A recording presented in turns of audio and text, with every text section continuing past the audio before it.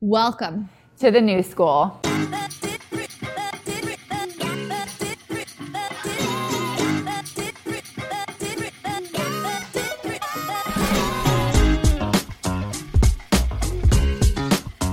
What we wanted to do was talk about the concept of authenticity and vulnerability in an industry that has typically been super buttoned up, super professional, and a little bit old school. Hi, everyone, and welcome to episode number 7 of the New School video podcast produced by Ficom Studios. My name is Candace. I'm the head of education, and I will be co-hosting this episode with Meg, our CEO. This is a really cool episode. We had the opportunity to connect with Georgia Lee Hussey, who's the founder and CEO of Modernist Financial, which is an RIA based out of Portland, Oregon. But here's the thing. Georgia is definitely not your typical CEO and founder, and Modernist Financial is not your traditional RIA. They've got $1 million client minimum, and yet they're a certified B Corp. They've been featured in publications like Goop, and George talks about blending her love for design aesthetic and helping clients shift their money stories so that they can actually live a life that's much more meaningful for them, so that they're spending their money and all of those habits are aligned with what they truly value. This conversation is going to blow you away. We're super excited to introduce you to Georgia Lee Hussey. We are so excited to have Georgia Lee Hussey, the CEO of Modernist Financial, on the New School podcast. Hi, Georgia. Welcome. Nice to see you. Nice to see you straight out of Portland. I've been following you for a while, and I think people might not know this as they're listening, but we don't actually know each other. It's not like you're a friend that we know. But I've been following your work for a while, and I thought what you were doing was really interesting. But specifically, I saw your YouTube videos on money stories and your own money story. At what point did you realize that money stories were important for people, that this was a big deal, that this was a thing even? Yeah, it's such a good question. So I was an artist before I came into finance, which is a little bit of an unusual path into the industry.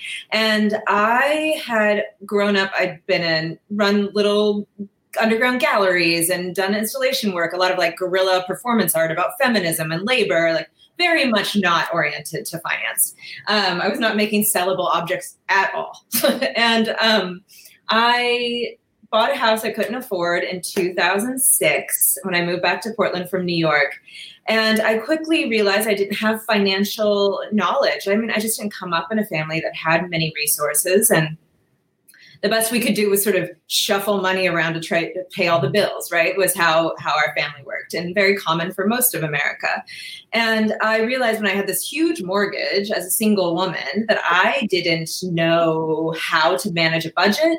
I was on a commission-based income at the time, selling high-end furniture. And so my income was really up and down. And you'll love this. I had a 7.5% fixed and an 11.5% ARM second. So welcome to the subprime mortgage crisis. That's how you have no money down and a very bad credit score and get a house. And so what I realized is that I needed to learn about money and just like the basics of how do you manage a budget, et cetera. And I am a very good autodidact. I'm quite bright on the left and the right brains. But I realized that my behavior was not catching up with my knowledge. I could understand how you budget, but my emotional reality was impeding my success, right? I like to think of it around food as a very easy corollary with spending. It's often not about the food. It's about the comfort, the self-soothing, and identity, the sense of like where we come from, et cetera. And I realized that the same issues I was dealing with in therapy around who I am and where I come from were impeding my financial success. And it was really about, my inherited stories from my family about who I could be, the inherited stories from my culture about who I could be as a white queer woman. And as a creative person, that was the strongest story, honestly. It was at first was money is evil, business is bad, Wealth is going to undermine everything I believe in politically. I mean, it goes on, right? And so that's when I started to come together, that when I looked around at my friend group, they were saying the same things. We all had this series of assumptions about the world of money that were unspoken.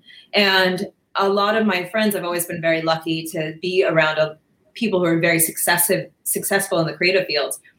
And they would get a book deal and they would push the money away from them as quickly as possible. And same, record deals, et cetera. And so I was like, there's something keeping it. We're all super smart. Why are we doing this way? And that's where I started to realize that there was, there was a reality that we each needed to dig up if we were going to take action in a way that was meaningful. In listening to some of your work and watching videos on YouTube, I found it so interesting that all of our own money stories are just so deeply rooted. Mm-hmm. And in listening to your own money story and talking about, your great-grandfather and your grandmother and then your mom, and thinking about the generations mm-hmm. of people and the lineage and the heritage that really impact, you as a young professional who's mm-hmm. trying to figure out how to pay for your mortgage. Right. And so I find that to be just really interesting on its own.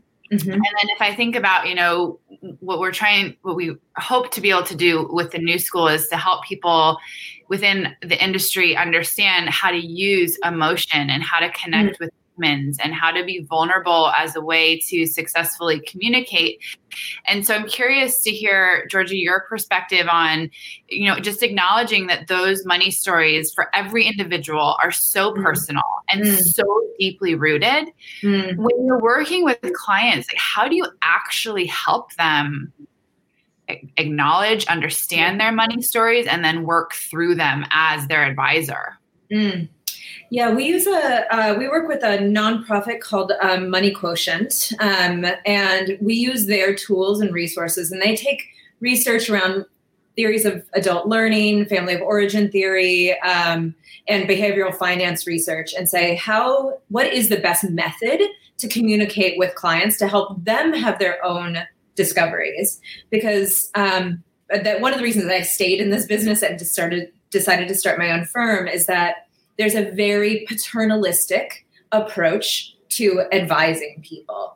And I think it often comes from a good place of, I want to protect you from yourself, which I don't want to be protected from myself. I want to find how to protect myself. I want to be empowered to be my own hero in the story. And so I think what I like about Money Quotient is it allows any advisor to lean into the tools so that the client can have their own discovery process. And they don't have to have spent years and years in therapy or be a financial therapist for that matter to be able to access the emotional reality. So I think that's one thing. And the other thing is I do a lot of my own personal therapy and self-discovery. I also practice meditation and go to lots of silent meditation retreats. So I'm pretty self-reflective and have so much room to grow. So that inevitably produces compassion for others and where they are in their journey, right? And that's such an honor to be able to actually make the space to step back and let them have their own process and have their own sense of discovery. Now, and when it's appropriate, I'll bring in my own experience if that helps build self-efficacy or create some context for the client. But I think having a structure that you can lean into that is really client-centered and is not about being a person who has the answer, who sees the answer ahead of time, and it's just like directing them towards that, whether it's a product or a tax planning strategy or whatever, because, I don't know what you value.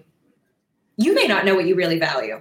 Many of us are disconnected from what is most important to us and how we spend our money. And I think that's where the cool power is.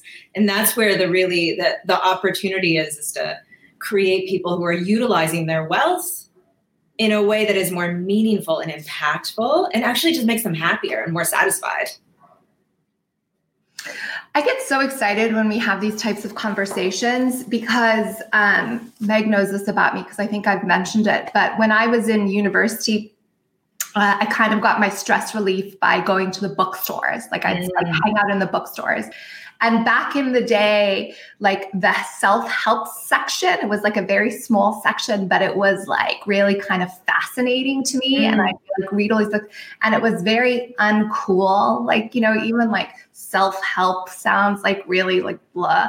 But really what it was about was understanding the human condition, like psychology, like how do we recognize our inherent patterns of things that we're not even like aware of. And at the time I was studying finance and economics. I've only worked in the RIA industry. And when I was straight out of college, I was like, I'm never going into finance. So boring. It's like just male dominated. It's too serious. You know what I'm saying? But then I actually discovered the RIA space, and I was like, oh, I can get behind this. Like this makes sense to me, like aligning people's values with their money, and more, I really see leaders in the RIA industry leading this charge and it being like, it's not just about your money. It's not just about your spreadsheet. It's not just about your returns. We're talking about your life. Right. And I feel like if you're not talking about that, you're starting to miss the boat. And I love that you've got it as like this food thing, because like, here's the reality. Like I always use personal trainers because it's like, we know what to eat. We know we need to exercise, and yet we don't. Like why, what's the deal? Right.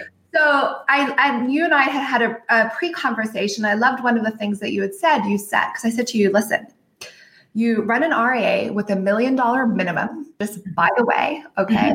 You're a B Corp. I don't think I've ever seen an RIA that's a B Corp. Have you? There's a few of us. I think it's 0.57%. All RIAs are B Corps. You run a B Corp. You have these money stories. You talk about money in a much more accessible way, like with this like thing. And you help clients, which I think is really, really interesting. You've broken it down to who have a progressive mindset. So you're anything but the norm, right? You're like, you don't fit into a mold. And when I asked you about that, you said, well, you've always been more comfortable being an outsider than an insider. What has been your experience in building, in creating this, in taking what would be viewed from the outside as kind of risks and building a business that maybe you don't have anything to emulate or see in the world? Yeah. I think because I was trained as an artist, I have this sense of internal permission and requirement to invent, right? And to not know and to try things on. I mean, a good art studio is a laboratory where you're just trying things and seeing what resonates and where does it come from in your body and your heart and your mind. And I think I treat business the same way. The financial industry has a lot of improvement to be made. And I hope that my I want to say a pioneering way, that there are other folks in that group, not as many as I would like, but more hopefully in the future, is I've had to look outside of the industry for inspiration. So I might make sure that we're benchmarking to the DFA firm numbers just to make sure I know where we are in alignment with our competition. But I don't think the financial industry is working real well. And so I look to foundations and their investment strategies as inspiration, especially the ones that are engaging around equity in a very meaningful way. We look to especially creative agencies. A lot of our clients in the beginning were creative professionals like creative directors and music supervisors, et cetera. And so I'm very engaged about how do you provide a professional service that is grounded in creativity and innovation. And so that's another thing that we do. And then we engage in, we have a social justice reading at least once a month that's around something around equity that we read as a team and then think about how does it reflect into our work, because the monoculture is deeply problematic. It's bad for business, right? There's plenty of data now that shows that monoculture, whether it's a bunch of white women or a bunch of white men, it's not good. We need a range of spectrum of diversity around race, gender, age, life experience, the families we come from, because that's how we get better solutions and better businesses. And so I think that's been the way I've assuaged any loneliness or a sense of disconnect when I'm in a space that is traditionally a finance space.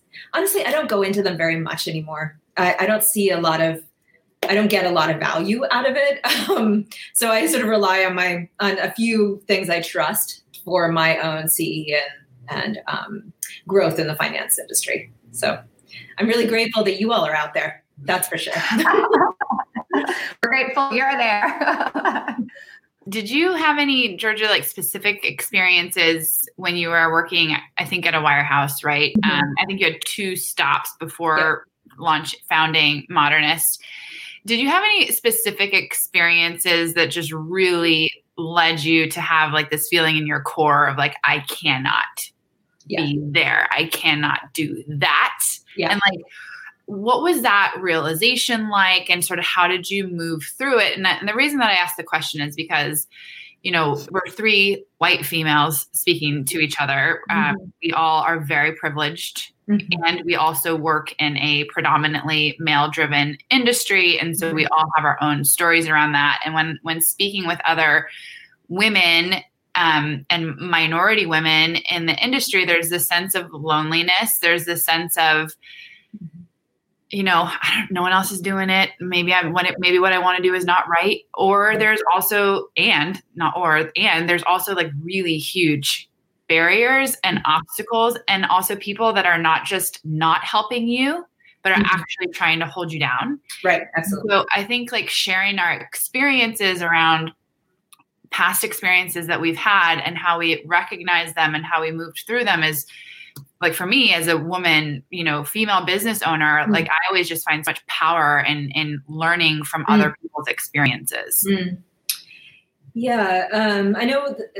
I'll answer your question, but to start with, I have, I often look to the civil rights movement, past and present, for my inspiration, because there is no one lonelier than the folks fighting those fights. And so, how to navigate that with grace and kindness and compassion is not easy, but there are a lot of models out there to help us pave that way. And I do the same with the arts, whether it's Martha Graham inventing modern dance, or whoever it might be. So I'm very, I look to those folks. I hold them up to keep me in focus. When I was at this wirehouse, very nice people. Like, let's talk about an attribute of white culture. They were nice, but they were actively, I don't know. Well, I would say they were slyly mocking, right? Mm-hmm. Like, I was one of 3 female advisors out of 50 advisors. Mm-hmm. And one of the other women was a dear friend and super supportive of me and brought me into that company, which I was grateful for, because it was 2011 and firms like mine weren't hiring. So there wasn't another place to go. And I was very grateful for that home. There were men there who didn't even know how to talk to me. They wouldn't talk to me because they literally just didn't know how to talk to a woman who had an equitable position, even though I was in training. But it was the ongoing doubt about the things that I believed in, that I could charge a healthy fee for financial planning that compensated me for the work that I did for clients. And that compensation could be healthy, that I could pay myself well for the abilities that I bring to clients. So that was one thing. They all thought Money Quotient was crazy. They're like, why are you asking these questions? I don't understand. You can just like put them right into an annuity or whatever the thing was. So I think that was, I had a 9-month argument with the compliance department at that firm to try and get Money Quotient approved. And they don't talk about anything about investments, but they were just so stymied by the fact that you would even ask these questions. So, that was also just so deeply frustrating. And I had an experience with one of the other advisors in that firm asked me to be a cold caller for him early days in my training. And there is a venerable family-owned business in Oregon that has been extremely generous with their employees. A profit-sharing plan, 20% a year, like very generous. And his plan was to call these people who were nearing retirement and convince them to roll their profit-sharing plan into a third annuities, a third stock, a third mutual fund. And I was like, well, but you don't know that they need an annuity. Didn't matter. That was the plan. And I just thought about, annuities are not necessarily bad. They have their place. It's a rare place, I will say. But Social Security is a much better, more efficient annuity than anything you're going to buy in the insurance market. So it was that accumulation of, I had one client who, at the time, who was a musician and very successful in her business. And she went out to the bathroom during a meeting, came back, and she was like, do you feel like an alien here? And I was like, oh, I'm actually a spy. That's what's going on. Like, this is how I understand how my competition works, the good things that they do, and the really not so smart things that they're doing that are eventually going to undermine them. And we know net assets are flowing out of broker dealers at a rampant pace, as it should. They haven't earned that money, and they should lose it, in my opinion. I love how you describe the process of financial planning as creating an arc of change. It's like, even as I just said that, actually, I got goosebumps from it, because I just think it's just so eloquently articulated, and I mean at its highest form. And I think anyone who's deeply moved by what they do as a financial advisors, and I found that, so interestingly enough, when I'm coaching advisors on their marketing, the number one place we start is, what's your why? What's your money story? And what I've discovered working with hundreds of advisors is, there are money. Why are we in finance? There's a reason. Do you know what I'm saying? There's a reason. It's not because you were good at accounting. I can promise you. Like, it's not. It's because something happened somewhere in your life where you had this like pivotal moment where you decided, I am not going to be this anymore. I don't want this, or I want to be different, or I am not going to be chained down by this, or whatever that is for you. I personally remember being in school and being like, I'm going to get all A's so that I can earn my own money and I don't have to answer to anyone. That came from like other stuff, but like that was like the motivation there. So when you think about changing your money story, so you kind of essentially came from like the starving artist, right? Around people who, let's just be honest, like in Portland, what you said is like, I found that when I lived there, it's like money is bad. It's like when I'm like, money is not good or bad. It's what you use it for, like everything, What was the change what was the thing, the moment? Was it a series that like helped you like shift and change and be like, I can do this? Like, I think the way my brain works is I just have a realization and it just hits me. I'm like, I don't think about things for very long. I have a very quick start. I know that in order to get there, there's a lot of subconscious work happening, and there's a lot of things that I'm picking up. There's a lot of permission being built that I'm not really even conscious is happening. But I remember just looking around this second firm, sweet, good human beings, just not a model that was a fit for me. Excellent in the community. There were parts. I was like, I love your office.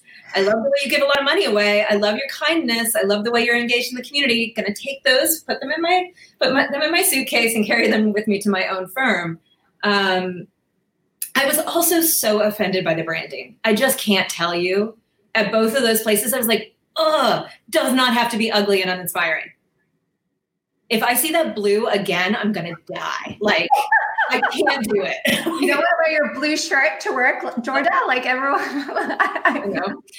And so I think that was also as a visually oriented person who believes in art and creativity, I just could not bear bad branding anymore. And I knew that I needed to have control of that and be able to work with really smart creatives to be able to get these messages out, because I knew they were resonating. I could feel that people were interested in what I was saying. How did you get to that message? How did you go from like starving artist can't pay your mortgage to like $1 million minimum firm, creating like, that's a big leap. What was the, Well, and that, I think my answer is there was no leap.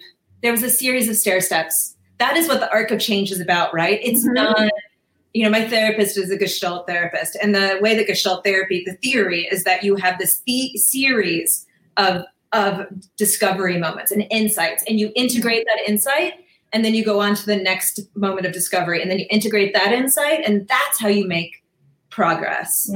So, I mean, I don't know, a lot of therapy.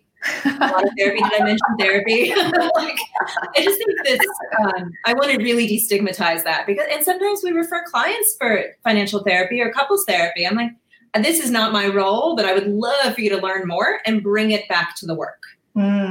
If that's necessary. Sometimes with family members and parents, if they need to care for parents, that's another thing. So I think it's an ongoing process, and that arc is built from a lot of stairs.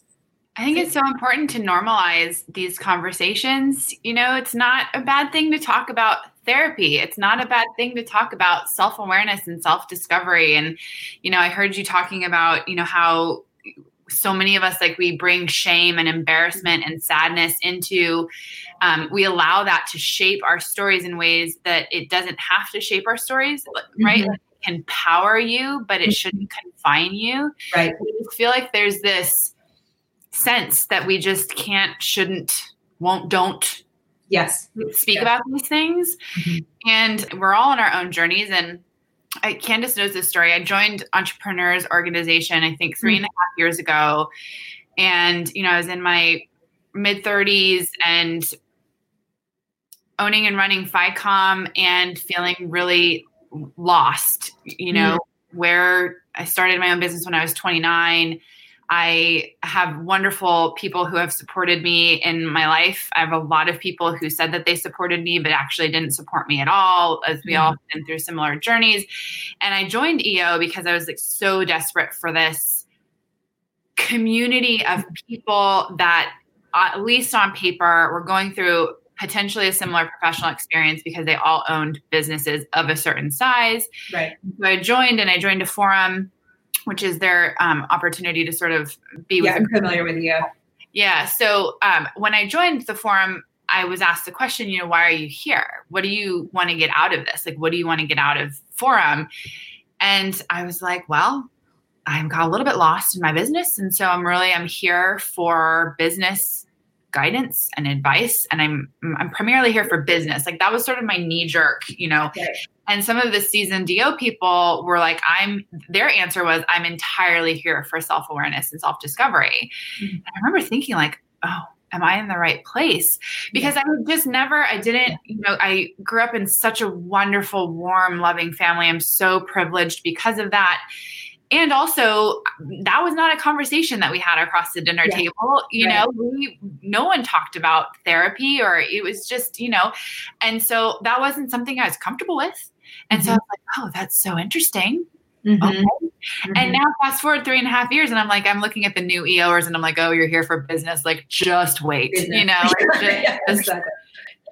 just wait, because the power of having that type of support system is in recognizing your true value and in finding alignment and in generating, power from within and normalizing these types of conversations. It's okay to talk about shame. It's okay to talk about embarrassment. It's okay to say, yes, I see my therapist every single week, and it's so important for my life.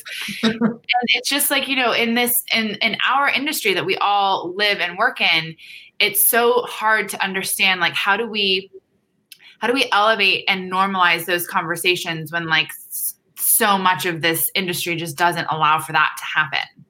Well, we decolonize it. Number one. I don't know. I mean, I think it's when there's a monoculture, we have to actively build the pipeline of people who are going to make it not white male dominated. I think that's really the effort. And if it's about having an internship program in a company that brings in people of color to, as younger people, to see that this is even an option for them. Because you and I don't feel like we saw anybody. A young black woman definitely never saw anybody, right? And so 3% of CFPs are people of color. 3. Wow, I didn't know that the number was that low. Yeah. And I mean, women, it's 23% or 28%, something like that. So I think we will produce a better industry with a more impactful way of doing business when we have more voices in the mix. And it'll be way more interesting too. I mean, just for like personal satisfaction and growth. So I think there's that. And then I believe EO, I refer clients to EO a lot if they're business owners, just because you need a place to be vulnerable. You need a place to hear that thing you're struggling with is what other people struggle with. And then we can build our own. I'm part of a group called Women on Water that's, let's see, 36 of us now, female CEOs from all around Oregon. And I'm talking to some of the top CEOs. I'm like on the entry level, like cool, but not very big yet, core group of folks. And my ability to be around powerful, successful women of a broad range of backgrounds and race as well. I think I need to really lay hard into racial equity has helped me so much, because it's just their experience and learning from them, like EO, helps me get another tool for my suitcase. And that I think we construct community around ourselves, and we need to lean on that community. You got to trust that community. Everybody's going to be all in. And you construct that however you can. Often we have to construct it ourselves. Mm-hmm. Georgia, I must just say also to anyone who's listening, I'm sure they're hearing it, your vocabulary is exquisite.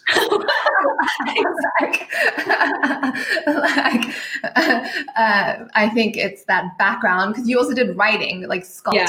Yeah, I'm a creative nonfiction writer. Mm-hmm. Yeah. So I have a couple of questions, but to start to like close out, that are really powerful. But the first is, what advice would you give to other advisors who are seeking alignment in their work with their lives and their values and what they truly believe? I would start with the highest standards. This is a industry that does not necessarily have high standards for education, designations, et cetera. I mean, what is the John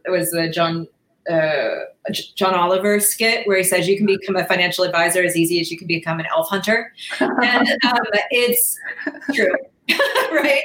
So, I got my CFP before I even came into the business. I sold that house that I shouldn't have bought and bought an education basically as a CFP. So hold yourself to the highest standards, because the more interesting people are going to be there anyway. And then I would say, look for mentorship, but realize when I get somebody saying, can I just hop on the phone with you? I'm like, no, you can't. I need 3 solid questions that you could not have gotten from an interview I've done.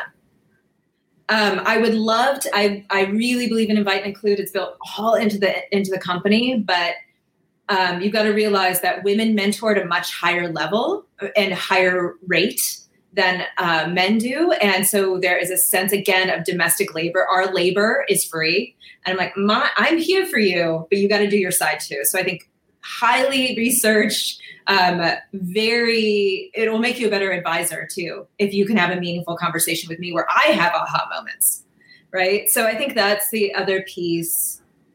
And around the high standards, it's also your business model. Like XY Planning Network is super interesting. When I first came into the industry, I created an internship, wrote it up, and then just started pitching it to fee-only firms. And I was like, well, you can pay me $15 an hour and I'll just learn from you, right? And as an artist, you do that all the time. I mean, I've had like 40 internships throughout my life, right? But I was like, it was super normal to be like, okay, you seem interesting. You should hire me to help you 3 days a week. So I think doing things like that, because if somebody brings me, hey, I want to be your intern, here's my plan, here's what I want to learn, here's how much I want you to pay me. It is really easy as a CEO to just be like, okay, great. As opposed to, I just think there's a lot of do some work for me and I'll do some work for you. Circling back to your vocabulary, if advisors who are working right now in an existing firm and really wanting to create change, what's a book that you would recommend? Hope in the Dark by Rebecca Solnit. She's, I think, one of the smartest people writing about culture right now. It's all about what it means to be an activist during dark times And I think if you're looking to make change in anything, there's a lot of lessons for us in there. I've read it a million times, but Letters to a Young Poet by Rainer Maria Rilke. I think that's how you say his name. My German's rusty, if non-existent. And that's just about what it means to be a creative person. And Rilke writing to this young poet saying, here's what is important. And he talks a lot about solitude and need for quiet. And I think that's really hard for us right now. I go on retreat, pre-COVID quarterly, and I just need to be quiet for days on end. It just helps me figure out what I really think and feel. And then I would say Octavia Butler. She's a speculative fiction writer, and I've been reading a lot of speculative fiction by Black women specifically because I want to know how they see the world changing, because I think they have a better view of our true nature than I do. I keep wanting to veer away from this question, but I'm just going to put it out there because it keeps coming up for me in this conversation, which is, what's the difference in your perspective between loneliness and aloneness?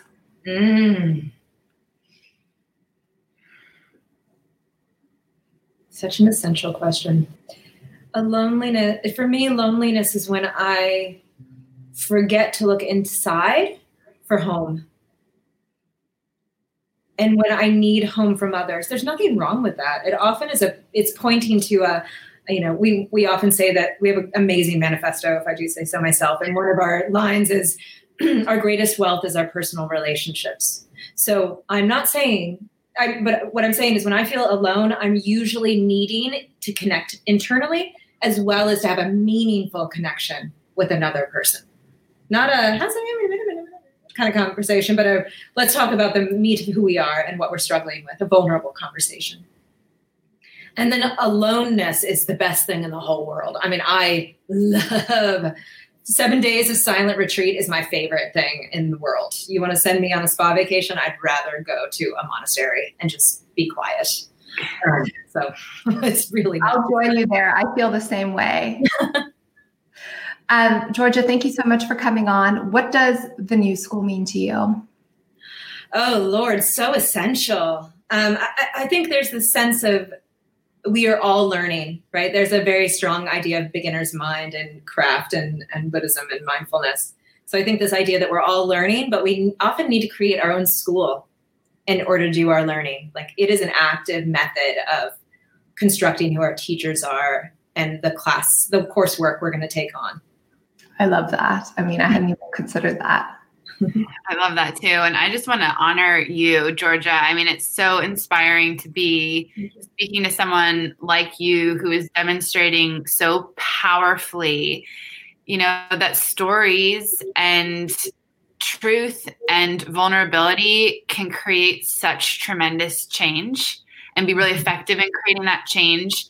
And for me and others to be able to view your success and to see the work that you're doing in this industry, but in such a progressive way, is just tremendously inspiring.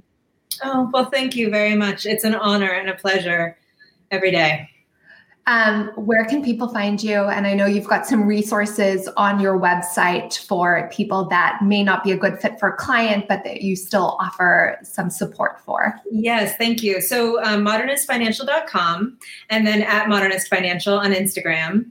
We have if you go to the site, there's a section called Modernist University, and we just gathered all of our resources there.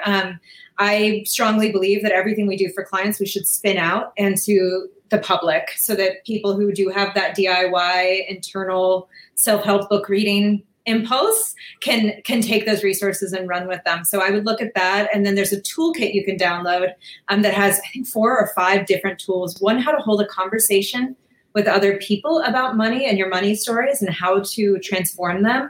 That is great for the holidays, especially on Zoom. So we have a great newsletter that I absolutely love where we talk about politics and equity and markets, as well as music and art that we find really inspiring as a way to ground ourselves in our values and taking action around money and values. Thank you so much for coming on, Georgia. It was such a treat. I don't know what else to say except for that. Thank you.